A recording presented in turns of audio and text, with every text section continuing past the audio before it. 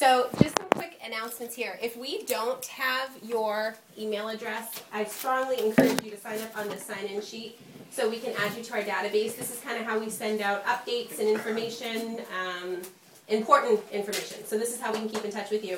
So if you haven't, you just put your hand up. We can pass this to you if there's anybody. Oh, there's some people in the back. Can you pass this to them so that they can sign in and add their email? Perfect. Thank you. Also, for those of you that don't know, January 1st was New Year's Day, and we were actually here for a Sunday, and we used that Sunday to really give understanding of the biblical precedents for fasting, for prayer and fasting. So, and we actually were launching our 21-day fast as a community. So we kind of shared biblically the precedents, how God has moved through prayer and fasting, but ultimately we gave understanding of how it positions and postures our own hearts. So the 22nd, we will be here, which is a week from today, and we're actually ending our fast together as a community with a potluck. So for anybody that's here, you're more than welcome to come, and if you would like to bring a dish and contribute to the potluck, we're just asking that people would put their name on here and the dish that they're bringing, just so we can get an idea of what we're lacking and what from amongst our team we need to provide. All the paper products, all of those things will be here.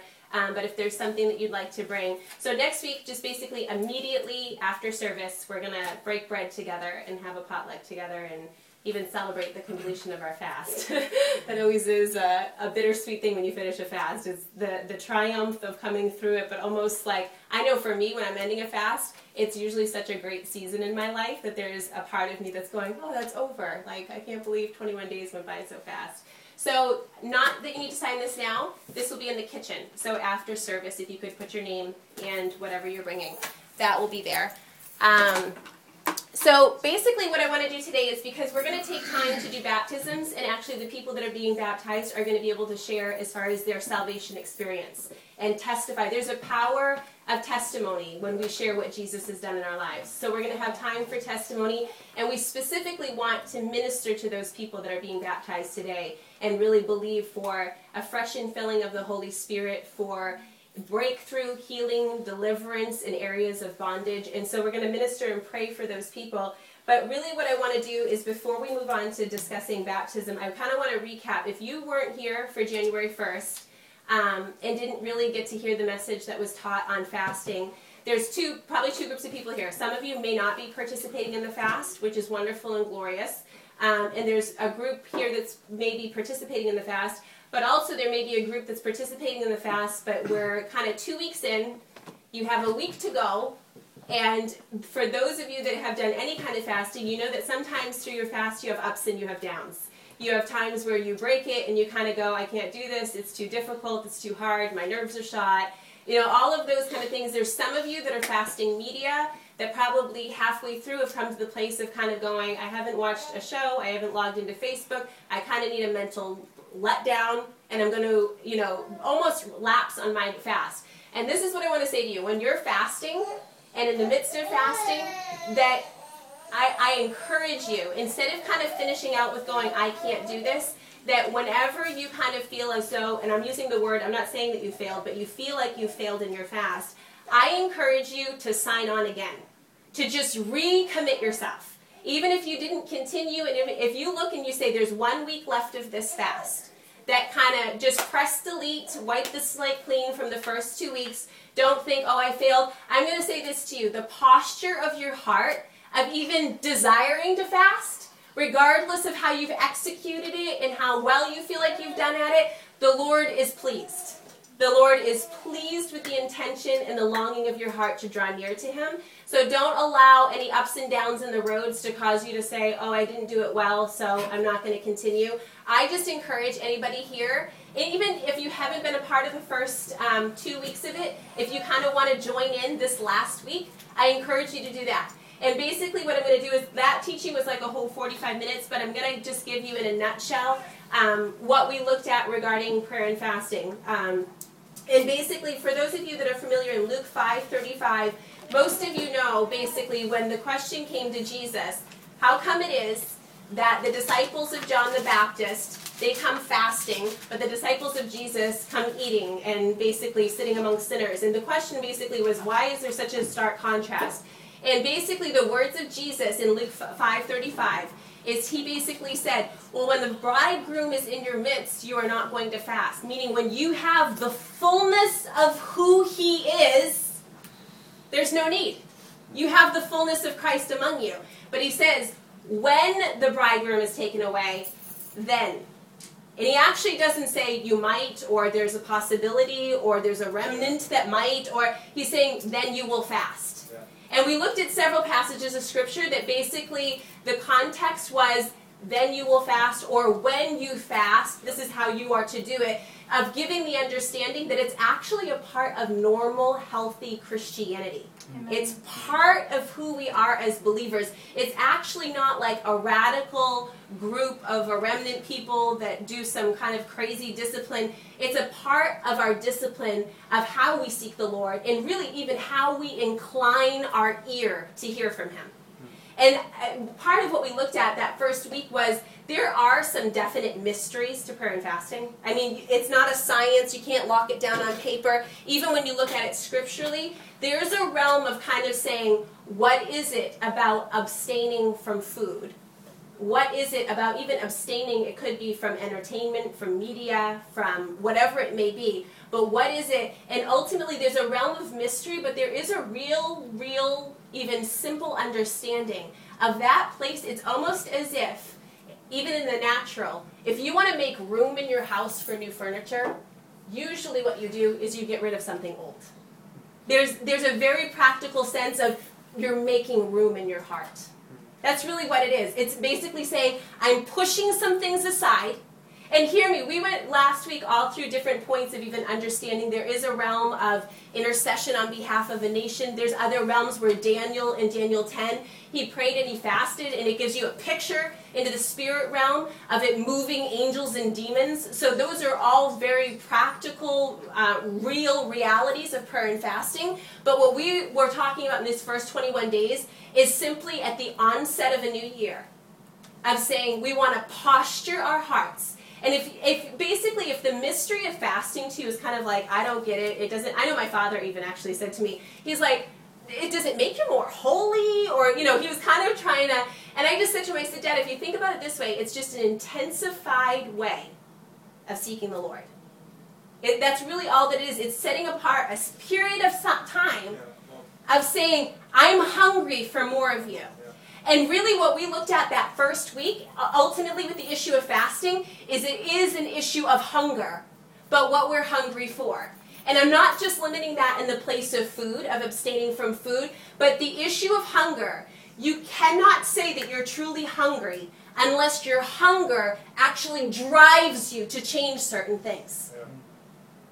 You cannot say even that you're hungry for change in your life unless it drives you to alter your priorities and your time. And really what we looked at that first week is, in more of the reality of our lives, until we come to the place that we are willing to radically alter our time and our priorities and make adjustments, more the reality is we actually should say to the Lord, God, I want to be hungry for you. I may not actually be at the place even now that I'm willing to alter anything, but God, I want to be hungry. Because if we truly are hungry, it's going to produce a change. And this was actually one of the things that I had read that first week. Our hunger isn't hunger unless it drives us to change, to reprioritize, and to alter our lives in order to obtain the object of our hunger. Hunger is when we cannot live without more, when we make radical alterations to our lifestyle in order to pursue God. A good way to measure the reality of our hunger is to measure the extent in which we rearrange our lives, our time, our money, and our comforts to pursue that which is the object of our hunger. That really is a good way to gauge how hungry are we, is to the degree that we're willing to alter those things. The other passage of Scripture, I'm just going to recap really quickly, is Jeremiah 29:12 through 14 says, "You will call upon me and go pray to me, and I will listen to you. And you will seek me and you will find me. When you search for me with all of your heart, I will be found by you, says the Lord. And really what we began to look at is in this passage in Jeremiah, that the Lord says that I will be found by you, but really the prerequisite was, he said, when you search for me with all of your heart. It's that place of wholeheartedness. And really what we began to define is that he will be found for us when we pursue him with a genuine heart. And really, this is what always amazes me about fasting. Even if I'm not like really provoked or desiring to fast, when I'm in the midst of a fast, it's almost as if my heart gets awakened to the very little hunger I do have for God. Because something in fasting gets awakened to the fullness of God. And even desiring more of the fullness of God. I honestly believe that most of us have no awareness of truly the dullness of our heart spiritually, meaning our lack of longing, our lack of desire, even our lack of being sensitive to the voice of God. And that's really ultimately what fasting does. It sensitizes us to the Spirit of God. It tenderizes our heart to the Spirit of God. And so I just want to encourage everyone in this place, if you're just simply in a place of going, I want my spirit to be more tenderized. I want my heart to be tenderized. I want to position my life to hear the Lord more clearly. And even that place of saying, I do desire the fullness of God. I would just encourage you to kind of jump on. Oops. Sorry. Text messages for some reason are coming through. I would just encourage you to posture yourself this last week with us in whatever manner. And we basically went over, it doesn't have to be food. It's very effective to do a Daniel fast, but it could be something by way of entertainment. And that's really where we discuss the issue of our time. That oftentimes, if we look at our life, that the amount of time that we're making room to sit before the Lord and to hear his voice versus the amount of time that we're making room to catch up on our favorite TV series, or even to check the statuses of man on Facebook, rather than being hungry to know even the status of God's heart. I mean, it's a true gauge of where our hearts and our priorities and what we're hungry for. So I would just encourage you to this last week, and if you guys do want the outline from the first week that really goes through biblically the precedence of prayer and fasting and the different ways to pray and fast, I can get a copy of that, and I think that the teaching is online. Will's saying it's on, but... Wait.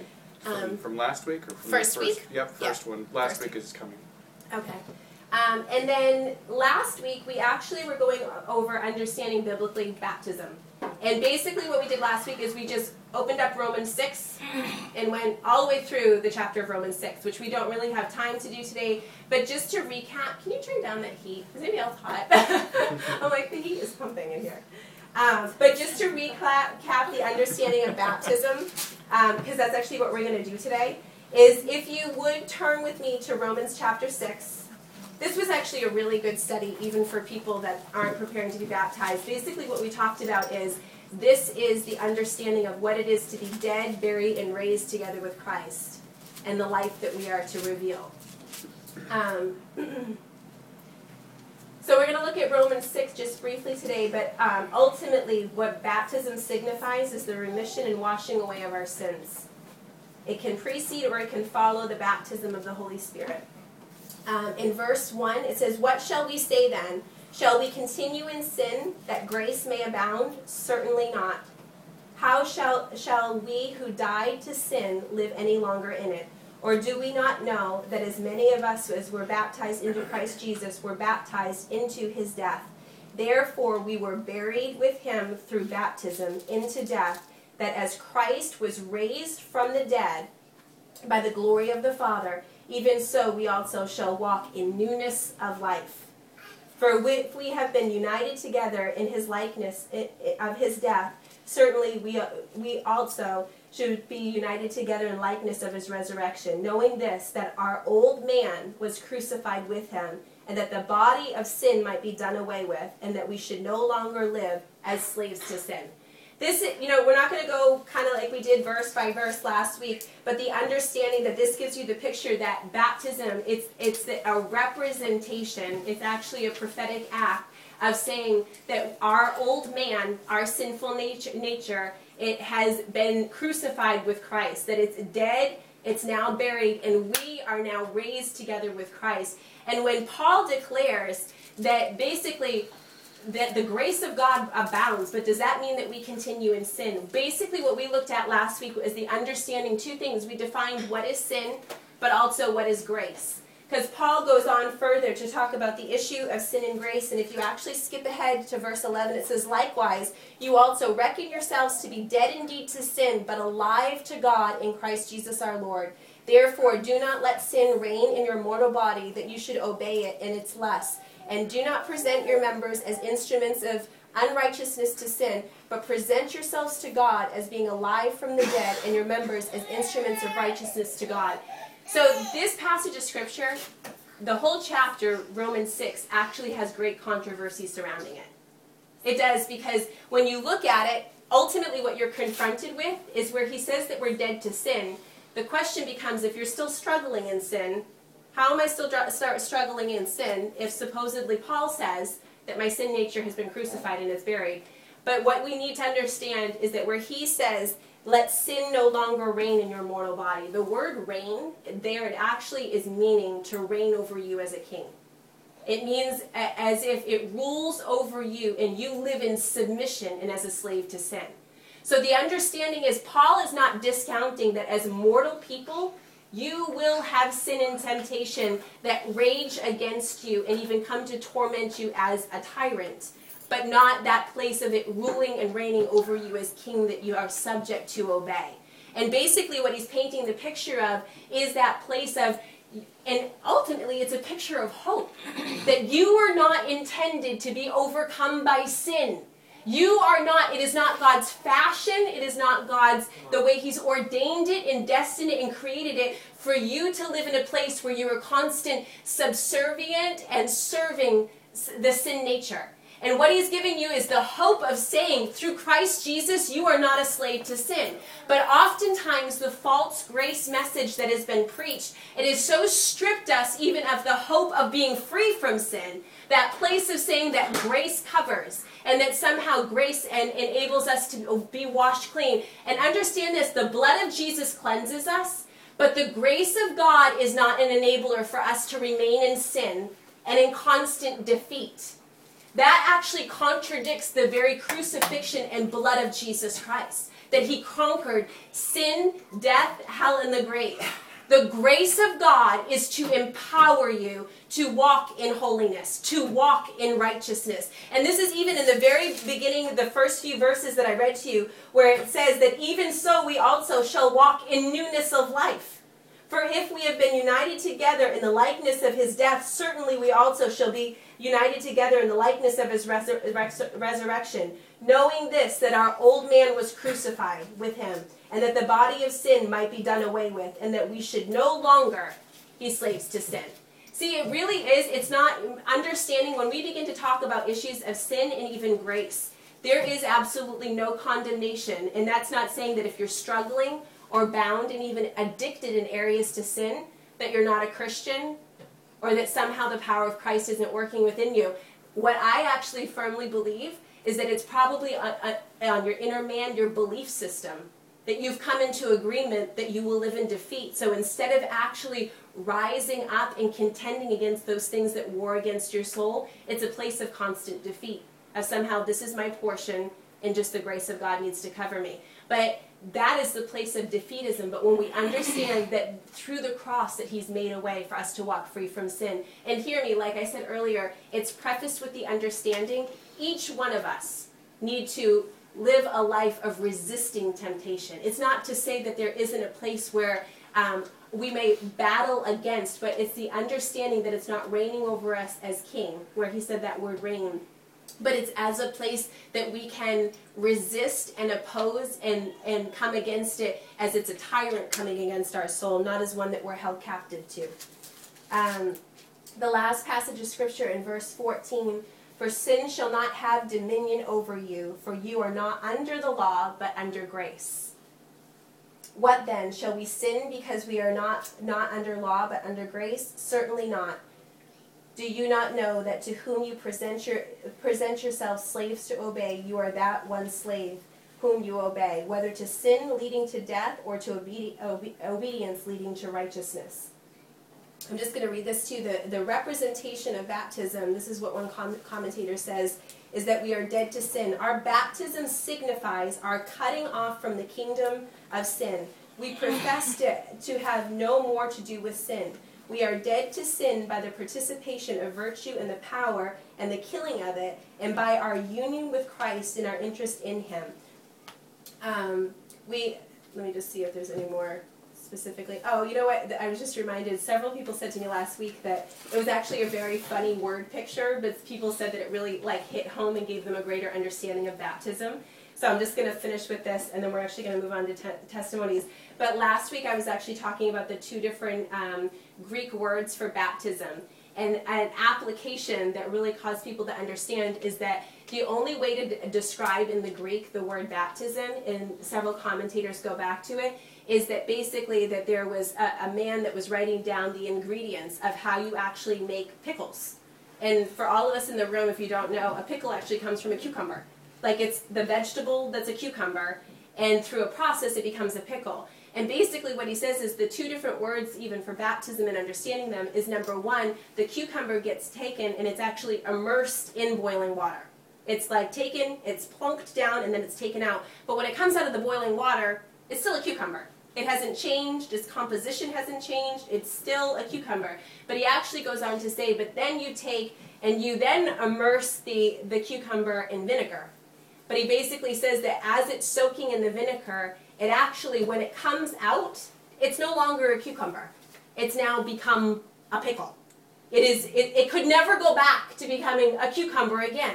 After that, and that's the word baptism that's used, once it's immersed in that vinegar, it's forever changed. And he actually said that in the Greek, that's the same understanding of baptism, is that when we are immersed in that process and even in that prophetic act of baptism, that when we come up from the water, that we are completely, when he says that you are now a new creation, that there's the new life of Christ dwelling in you, that you actually can never go back to being a cucumber.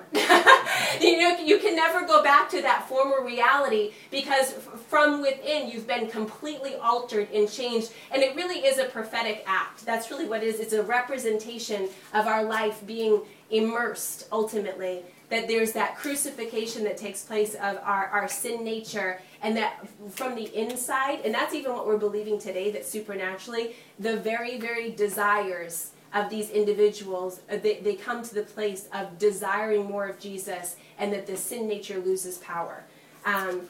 So there's really power in baptism, but what we're going to do is two things. Crystal's going to share her testimony, and then we're going to have Audrey. Oh, there you are, Audrey. Audrey is going to share her testimony, and so is Lexi. And basically the way to make our testimony super easy is I'm going to just ask them questions concerning how they met Jesus, so that it doesn't put them in a place of almost having, it is odd when you have to carry on a one-way conversation with a group of people and no one's talking back. So we're going to alleviate some of the difficulty of that. But Crystal, for those of you that don't know you, why don't you stand up? Guys. This is Crystal, and Crystal, why don't you tell us how you met Jesus? Okay. I met the Lord actually in a moment. There was just breakdown in my life. I financially broke down. I was in a very serious relationship with my boyfriend at the time, and it just was I don't know how to explain it other than it was just empty feeling. There was a financial breakdown where I was in a new job, and taxes came up, and I had credit cards and just all of that, and I started just seeking the Lord ultimately in my finances, and and in my room one day I just sat before the Lord going to bed, and I'm just like, God, if you're real, I've got to know, because I'm the type of person that's always been okay, either it's for real or it's a complete joke, and I don't want anything to do with it. And just kind of went before the Lord, and I had back issues, and just cried out to the Lord, and in a moment I met him, and he just transformed my life. There was a place I remember going to Bethany being I think I'm going to get a second job. I think I'm going to, just put all that effort, and I just felt the Lord saying, go into prayer, go into the place of prayer. And it really was even how Bethany said, that immersion that happens with the pickle into the vinegar, that it's as you immerse yourself in that it literally transforms your life. And that's really how I met the Lord. Do you want me to just I can share more details, or do you want to ask more questions? Yeah, no, why don't you share specifically, Okay. like almost your life prior to Absolutely. encountering the Lord, Okay. and then because even specifically the testimony of walking out of areas Absolutely. of sin. Okay. So just to kind of I'll just kind of start over even previous to my life. I grew up in the church, grew up with a family that loved the Lord, still loves the Lord. And kind of as I got into probably my middle school years to my high school years, it just became, to me, I saw a lot of professing, but not a lot of walking it out. And to me, going into high school with all the pressures that comes along with high school, it wreaked havoc on me, really. I ended up making decisions to go out and just do it. I became very rebellious even to my parents, just arguing all the time, like just the stuff that goes on in high school, really. My senior year of high school is when I really got involved with my boyfriend at the time, and that lasted about 5 years, and really fell into promiscuity in that. Went out partying, went out drinking, wasn't always faithful. And in that place is really where the emptiness came. Is I saw even an emptiness that I saw in people that were professing the Lord, certain people in my life. And always kind of knew the truth, but never felt like I actually had the truth for myself, if that makes sense. And just fell into that, even sexual immorality in that place. And really what happened is I just remember just being miserable, really, is the way that I can explain it. Just a miserableness came over, an emptiness, and anger. I was extremely angry, would burst out, just have bursts of anger over minor things.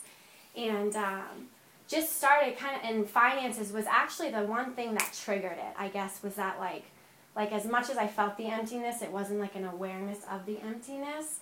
And it triggered it, and just started attending churches even before I even said yes to the Lord. Just was like, okay, maybe my dad told me, he's like, you should just tithe. Like, that's how the Lord answers your prayers.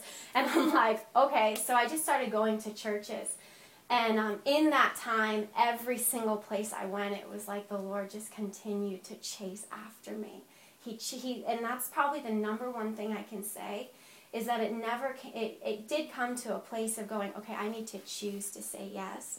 But the chasing of the Lord that he has for us, the pursuit that he had after my life, I look back now and encounter after encounter that I had with taxi cab guys on a Halloween night coming home from partying in downtown, of just how the Lord was after my heart. And it almost came, like I broke in that place. And the one thing that he's constantly and continued to talk to me about is the place of trust, even, of trusting him, the places where I had broken relationships in my life, the place where even trust was broken of the very people that I gave myself to, where there was that trust completely broken time and time again.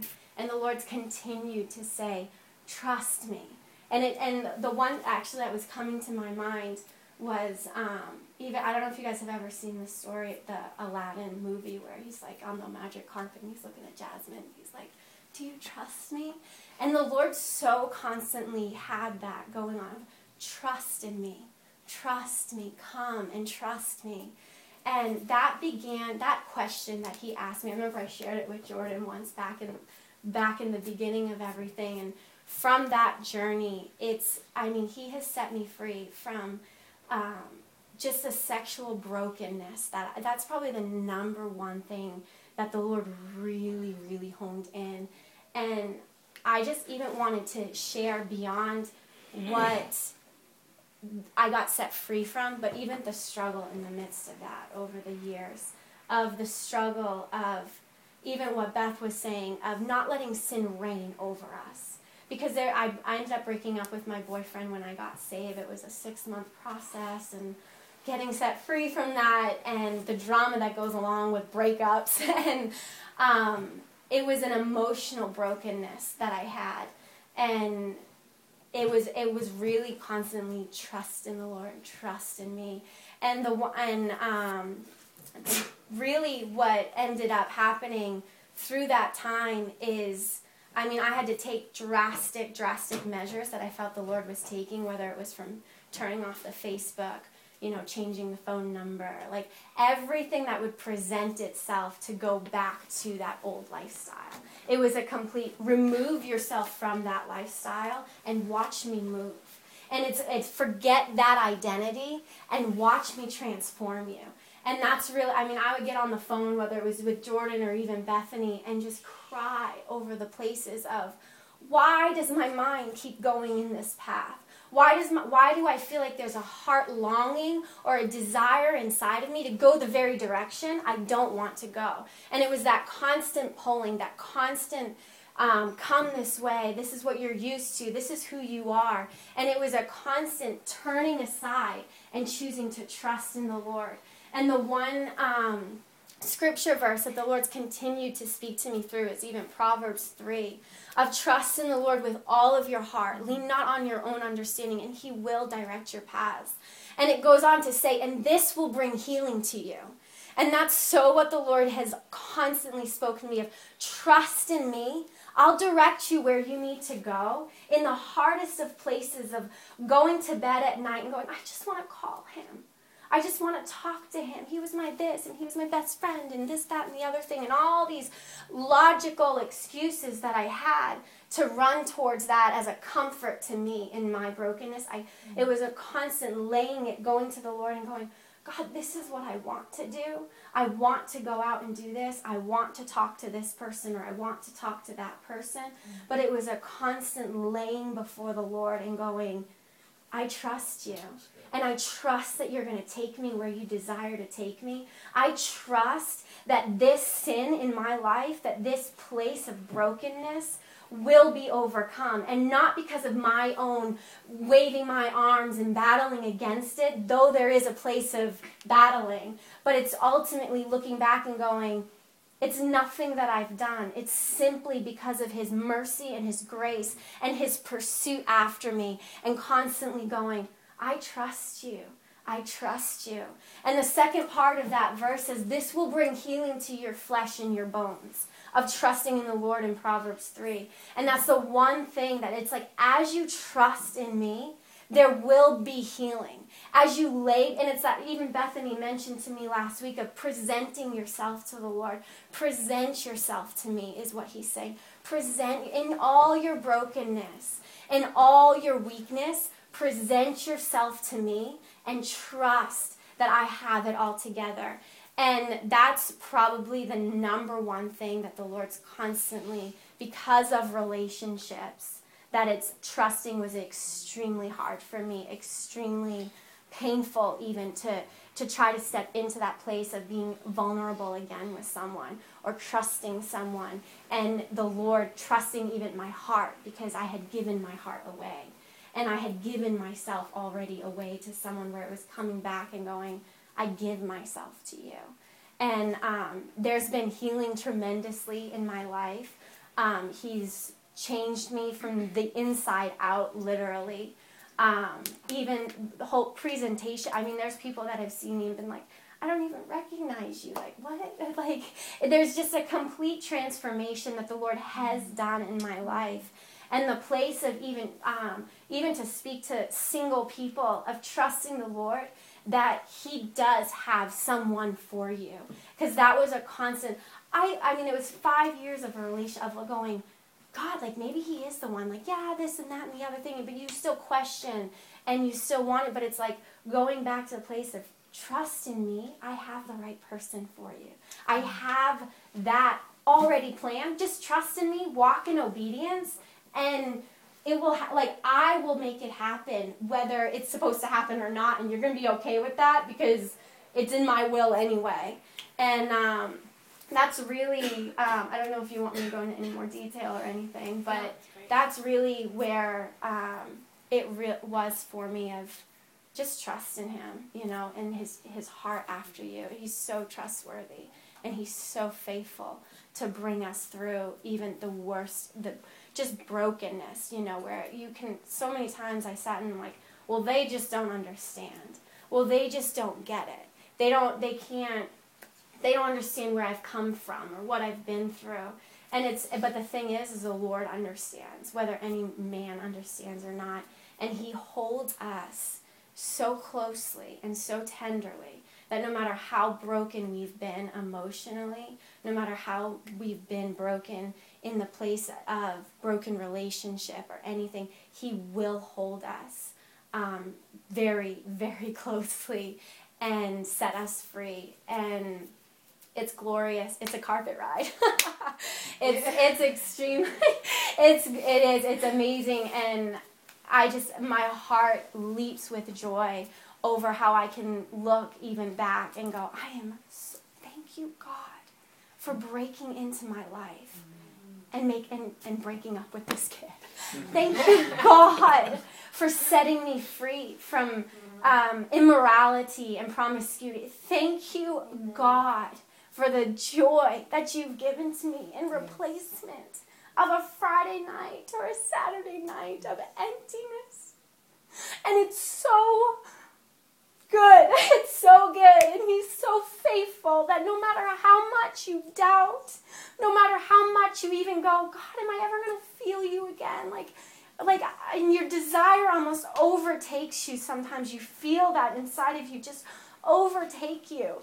But it's like there's that place of going, God, I can't. Without you, I cannot do this. So take me on this journey.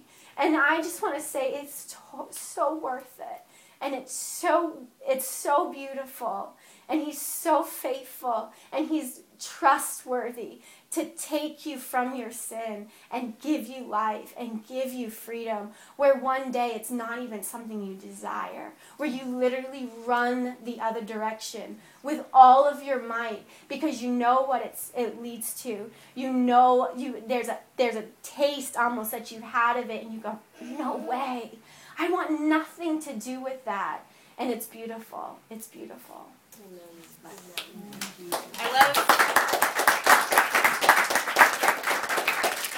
I love the power of testimony, because even hearing Crystal share, I was thinking last week when we went all through Romans 6, and she was actually referencing verse 13 where it says, and do not present your members as instruments of unrighteousness to sin, but present yourself to God as being alive from the dead. And then it goes on actually, and the question becomes basically, how do you walk free from sin? And right here in Romans 6, it's revealed, it says yielding yourself to God. That word present means yield yourself to God. Just yield yourself. And if you think about the power of her testimony, it wasn't so much that she muscled her way through it.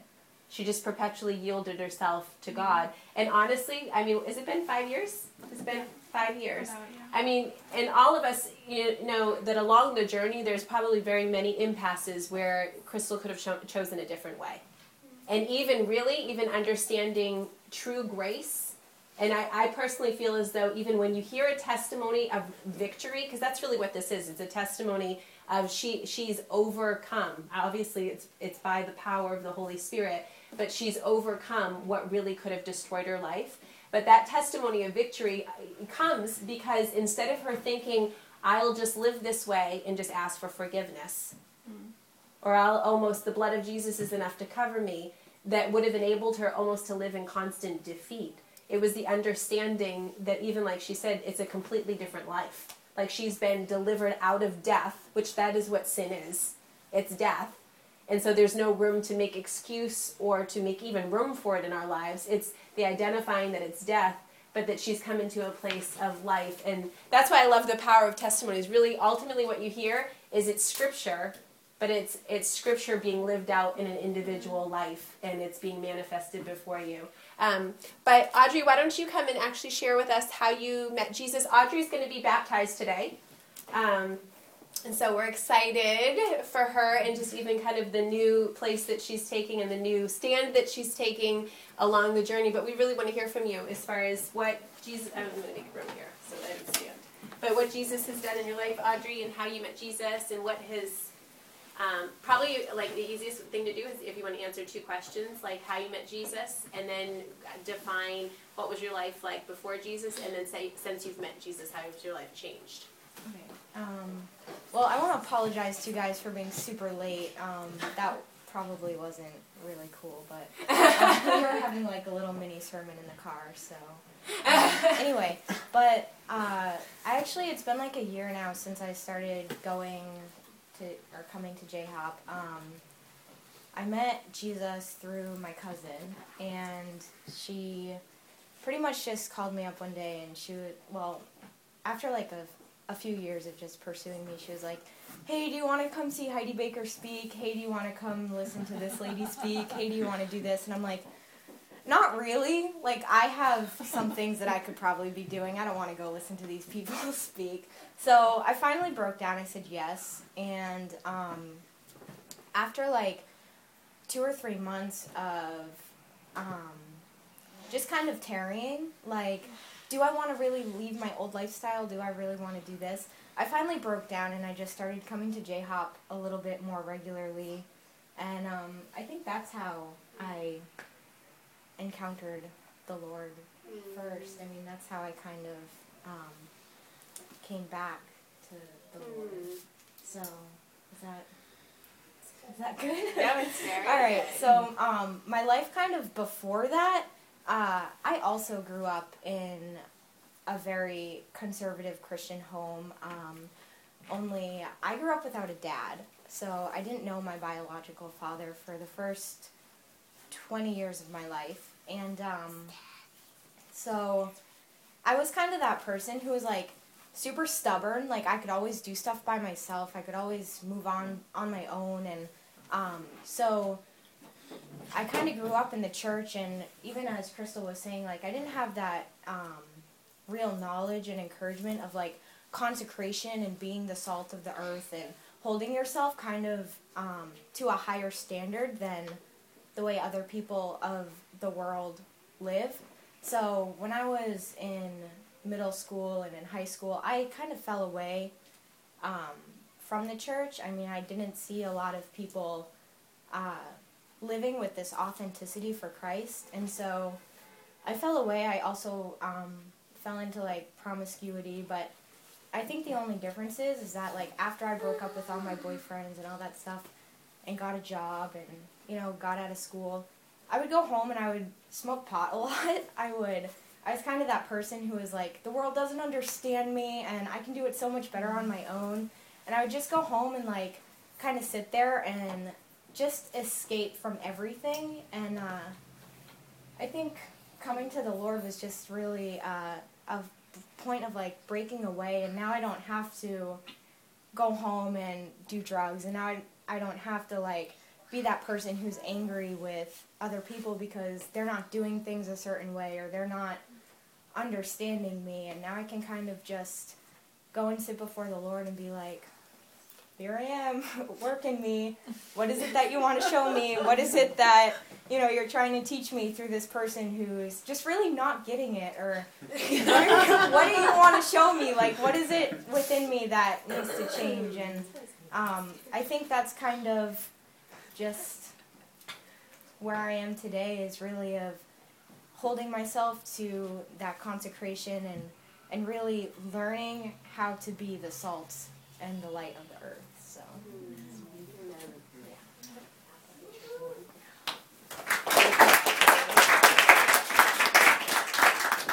What I love is hearing both of these testimonies is really even the power of relationship and how the Lord uses people. Like, He uses people to minister to us, to encourage us, and really even with baptism today, it's even that place in the midst of a community of the profession that's being made, and even the declaration of us as a community walking alongside of them and even being committed to see them come into fullness, of being really jealous for the fullness of God in one another. Lexi, we'd love to hear as little or as much. Don't feel any pressure. I mean, it can be, if you wanted to share like 2 sentences of how you met Jesus. Can I stay in my seat? Absolutely, absolutely. Thanks. Yeah, My journey of meeting Jesus wasn't really, like I can't point to a single moment, but it was a long process. I started when I was pretty young, like maybe 5 years old, and it was during college that I really decided that I wanted whatever life God had for me. So it wasn't like a split-second decision of changing over, but the process of learning to understand that Jesus actually loves me was a longer struggle for me than the choice to actually follow him. And most of my life I've known that I wanted God and I wanted whatever God had for me, but didn't know that God wanted me back.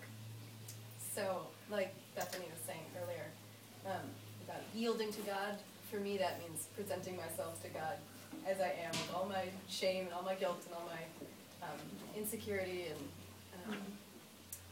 and just saying, here I am and here is all of it, and I'm not going to try and fix it before I come to you, and just like, come and love me anyway, and I'm gonna believe that you love me anyway, even though this is what it all is. So that's one thing that's one reason I'm being baptized today, is to sort of break off the attitude of defeat that you mentioned. I was saying, I present myself exactly as I am, and I'm going to have faith that God loves me, not just that he's there, and not just that I want whatever he's offering, but that he loves me and he wants me free from those things. That's good. That's very good. That's great. That's great. Well, why don't we go ahead and pray together as a group, and then the bathtub's being warmed. We have a bathtub in here, and we're going to go ahead and baptize these two ladies, and we're going to pray for them. Father, we thank you for the power of testimony, and even as the testimonies that we've heard, Lord, these three young ladies, Lord, of even how your hand upon them, how even through the power of salvation, Lord, that they have experienced the overwhelming love of God that has already transformed their life. But God, we thank you, Lord, even what's done today, God, it's done as an act and even a declaration that our life has been buried, that it's been crucified with Christ, that the sin nature does not rule, it does not reign, that it does not lord over us, but that it has been put to death, and that even as they come up from the water, that they are raised together with the life of Jesus Christ. God, we thank you that this is the testimony of Jesus Christ, that you raise lives in righteousness, that you raise lives in newness. So, Lord, even right now, God, we testify, Father, that you have not destined and ordained us to live in defeat, that you have not ordained us for bondage to sin, but Lord, that you have ordained us for freedom, that you have ordained us for liberty. So God, we thank you even today for the power of your Holy Spirit. God, we believe you, God, that every tie from the past would be severed. Lord, we thank you, Lord, that every voice of accusation would be silenced in the name of Jesus, that the power of sin and death is broken in Jesus' name. And God, we thank you for newness of life, Father. We thank you for seeing rightly, for hearing rightly, for perceiving rightly, Father. God, we thank you for a washing away, Lord, even as the water washes over them. Lord, we thank you for the washing away of the past. And Lord, being raised together and even walking boldly into the future and the destiny that you have for these young women. God, we thank you. We call forth the fullness of God. All that you have destined, all that you ordained. Lord, as a community of people, God, we say we want all that has been made available through Christ Jesus. Lord, we say that we want the fullness of that which the cross made way for. Lord, we say that we are not those that are willing to be robbed or scandaled from the beauty of the cross. But God, we long for our lives to demonstrate and manifest the man Christ Jesus in all of his glory, in all of his splendor, in all of his power, in all of his love. God, we thank you, Father, for the fullness of Christ to be made manifest in our life, Father. Lord, we even ask, God, as a corporate body, even today, Lord, would you wash us, Lord, from any place that we have even made resolve with death in a sense of defeat and despair. Lord, we ask, Lord, would you wash us, Lord, of any place, God, that instead of dreaming the dreams of your heart, Lord, instead of being envisioned and emboldened to go after the fullness of Christ, Lord, that we have been willing to even eat from the beggar's table, to sit as beggars. But God, we thank you that you call us, Lord, to sit and to dine and to feast upon the fullness of all that you've made available. So God, we say, God, today, ruin us with higher vision, God. God, ruin us with higher vision of what you have called us and ordained us for. God, we ask, Lord, even in the midst of this fast, awaken hunger within us, God. Awaken spiritual desire. Lord, we say that we will not be those that are bored and disconnected from the heart of God. That we will not be those that are swept away in dullness or despair. Lord, even as the psalmist David declared, enlighten my eyes, lest I sleep the sleep of death. Lord, we say that we are not those that will lie down and sleep the sleep of spiritual slumber. But God, we long for hearts that are fully awakened. Lord, we long for spirits that are fully alive. Lord, we long to be those that yearn for the fullness of God. Yes. God, we say, God, mark us with greater vision. Yes, Jesus. God, we just thank you that today, Father, Lord, that we would even be awakened, Lord, afresh and anew. God, we say, Lord, any place, God, that we have not been able to rightly declare that we are hungry. Lord, hunger that drives us and calls us and provokes us to change and reprioritize our time so that we might have you, the object of our hunger. God, we say, Father, any place, God, that we haven't truly been hungry, God, we say, make us hungry for your fullness, God. Lord, the kind of hunger, Lord, that will go to any length, Lord, that would go to any measure to attain the object of its desire, Father. God, we posture our hearts. We posture our lives, Lord, we position ourselves, Lord, to hear from you more clearly. God, we say, God, come and challenge every idol in our life. Come and challenge everything that robs us of time and devotion to the man Christ Jesus. Lord, come in your jealous fire. Lord, we cry out, Lord, for the fire of your jealousy. Lord, to possess our hearts, to possess our minds, to possess our desires. Thank you, Father. So God, we thank you for the power of the cross. Lord, in the manifestation of your kingdom, Lord, even here today, Father, we worship you. Okay, why don't we have Audrey and then Crystal, so that you can, because we can, I mean, anybody's welcome that would like to participate, but we're kind of limited on how many we can fit in there. Why don't we have Steve and Melina, so you guys can come and pray over Audrey and Noah and GA. I'm just trying to get some of us in there so we can actually pray over Audrey when she's. Are you heading out? Yes. Okay. Wait, I have something for you, Jordan. Oh, I'm like, oh, okay. I don't want Jordan to leave. Oh, okay. I decline. All right. Oh, okay. I'm sorry. All right. So I'll be upstairs. Okay. Wait, let me just continue now because I don't know. Yeah. Although I am gonna need a towel. Okay, put this in juice or like orange juice or something. Don't put it in water because it tastes nasty. But it will help you with your cough. You stand because So Yeah, I know. So can I go upstairs? Yeah, you got it right ahead. Okay, you're fine. Yep. Lexi, honey, would you like to get changed, or are you? I actually have swim trunks. You're good. Okay, so she's gonna go get changed. Let me go ahead and baptize you first, and then. Can I? Oh yeah, anybody that you'd want is more than welcome to come in. I think what we can do is yeah, more than welcome. And then probably what we'll do is we're going to baptize her, and then the easiest thing might be if you guys want to surround her out here and pray over her once she's baptized. Okay? Whoever she wanted to go in, go right in, guys. You don't have a baptism.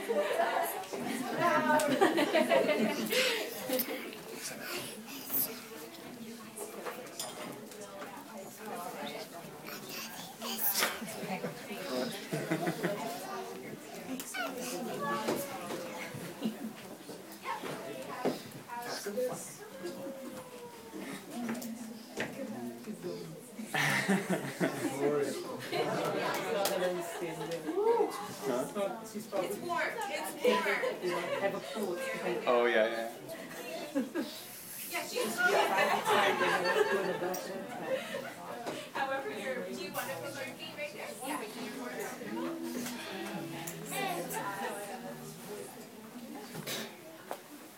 Yeah, you can hold your nose if you want to. Not everybody likes to, but I held my nose.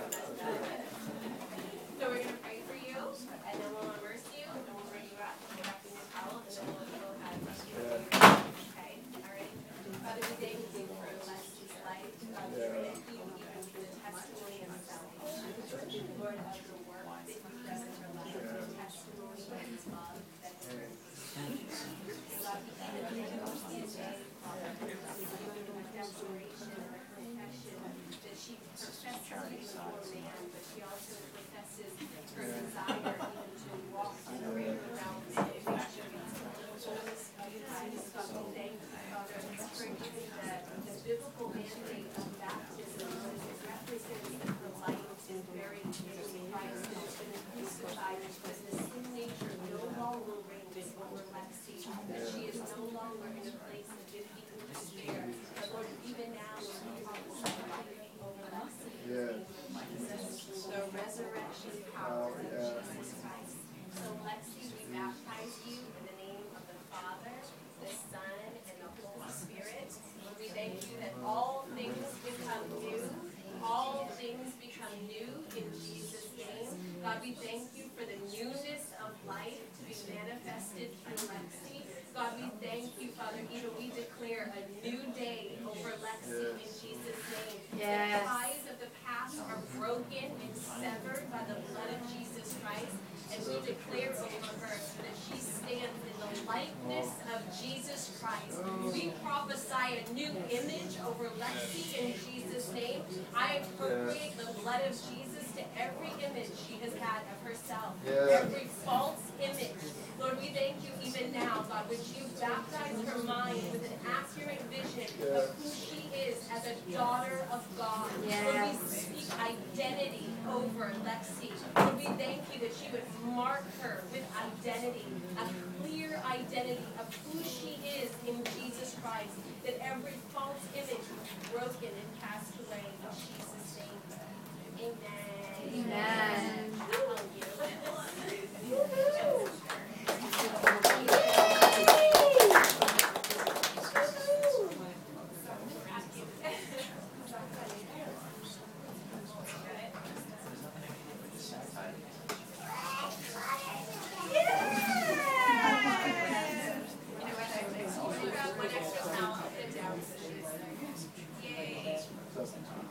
Zoe, honey, come this way for a second. There you go.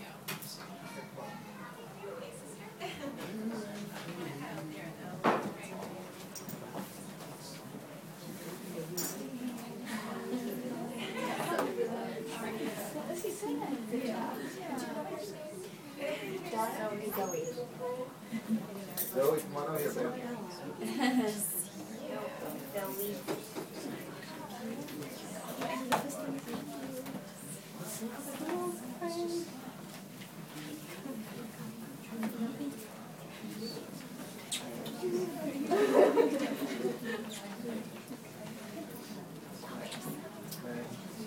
Hey, congratulations. Anybody that friends and family too that wants to pray, Yes, feel please welcome. do. If you could join me, let us know, okay? Father, we just bless you. We love you, Jesus, so much, God. We just thank you for your heart towards your children, God. We thank you for Lexi and the tenderness of her spirit, God, that you so long for and desire. God, I thank you that you look upon her as a daughter, God. You look to her and you cherish her, God. You love the inner workings of her heart, God. You love the way she meditates and thinks about things, God. You love the way she processes things, God. You love every intricate detail about her life. And I'm just praying that a season would break over her life, God, where she would understand that past a mental ascent, God, that, Lord, there would be an expression of your love that would reach her heart, God, in a whole new dynamic way, God, that would just totally ravish her, God, and give her new understanding and light, God, to the love of who you are for her, God, as a father. In Jesus' name.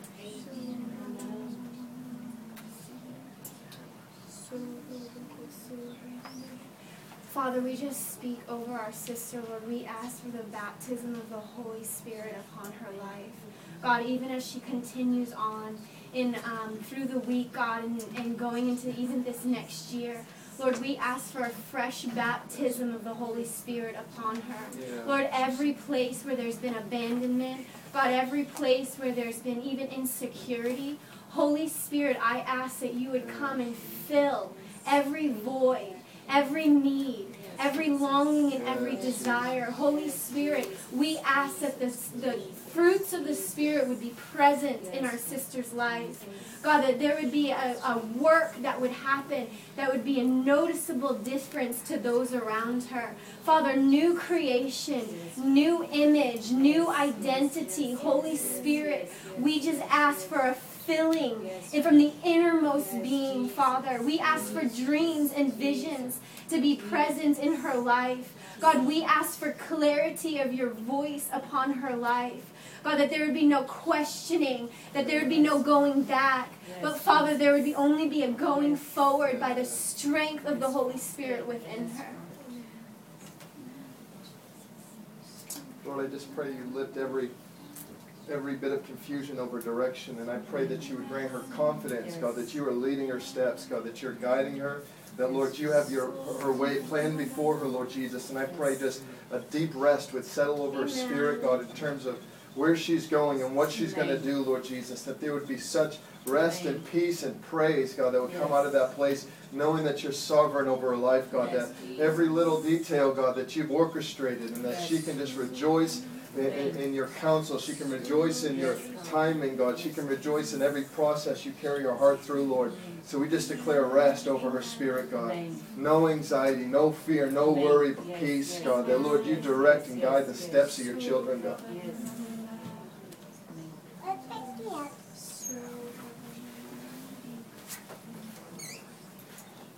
Lord, I just lift up Lexi to you. I ask that in this new season of her life that you would begin to just open doors for her. Lord, that any question of who she is would just be answered fully by you. Lord, I ask that who she is and her spiritual giftings would just begin to unleash themselves in this season. And Lord, that she would just become a bolder and more fierce person in her spiritual giftings. And Lord, that she would just begin to rejoice in those giftings that you've given her. Amen. All right, we're going to baptize Audrey. I think Daryl and Will are actually going to lead a song.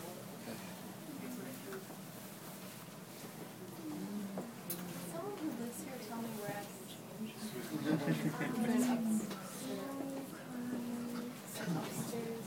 Yeah, upstairs. Just take her upstairs. Izzy, you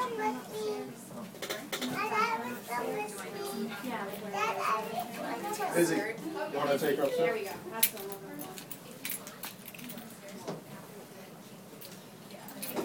Yeah, just take her to the bathroom upstairs.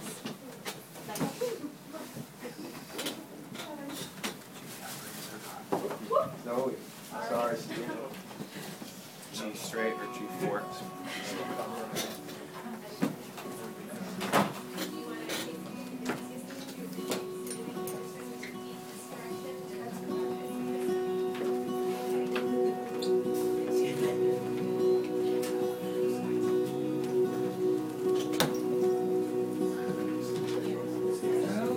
great is our God. Sing with me, how great is our God. Oh, we'll see how great is our God. You are the name above all names. You are worthy of all praise.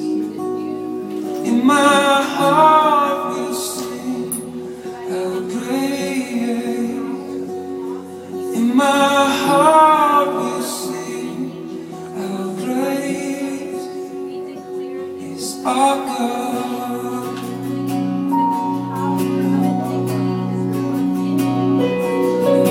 This mountain of a king, clothed in majesty, all the earth rejoice, all the earth rejoice. He wraps himself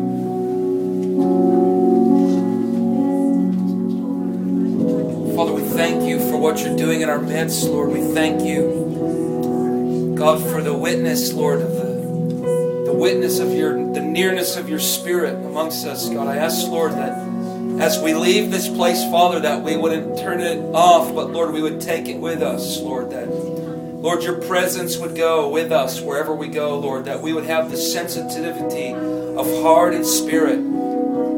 God, come and encounter our lives, Jesus.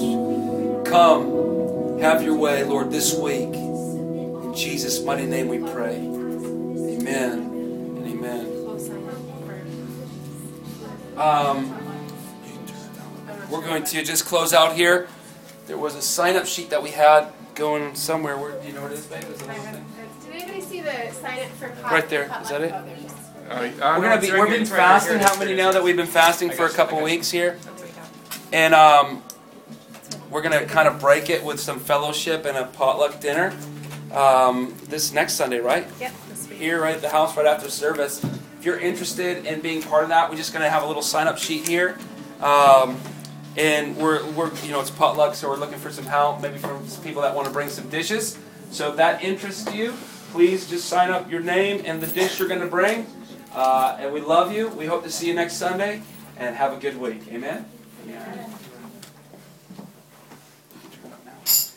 It was fading in the song.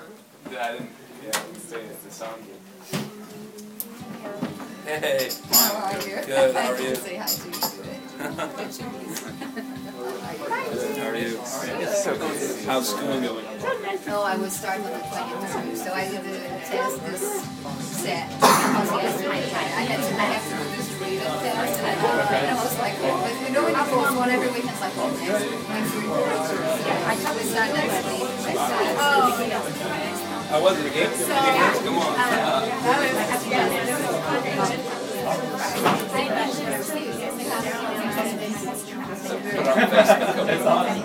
It's going really well. Yeah.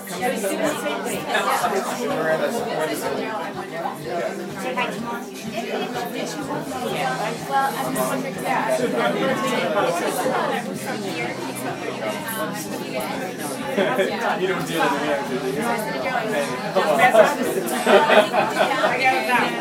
well, maybe you could do it with one end and not the other. And then that would give us traveling on the trail. So it's well, no, she said she's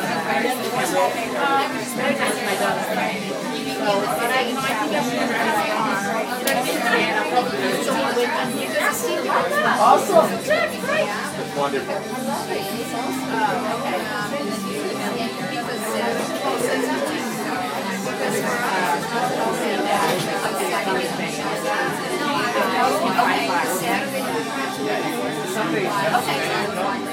Okay, so do Friday. Park anywhere you want on the street. Anywhere is good. It's fair game. Anywhere in the street is good. All fair game. I just was concerned.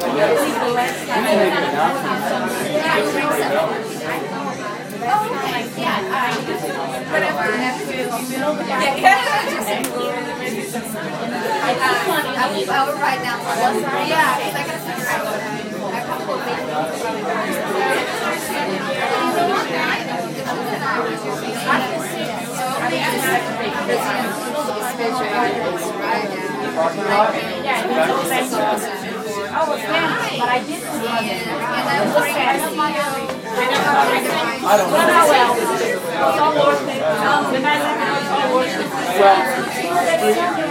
On Sunday, everything but that lot is certain. The lot, I think the lot may not be charged on Sunday either. I don't know. But the street is good. And right in park on the street.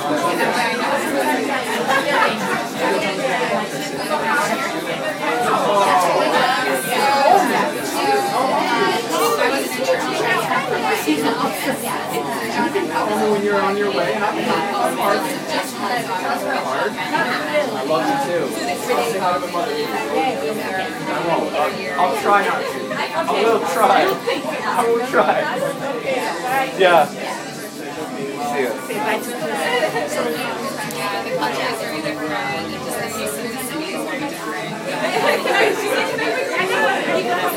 Yeah,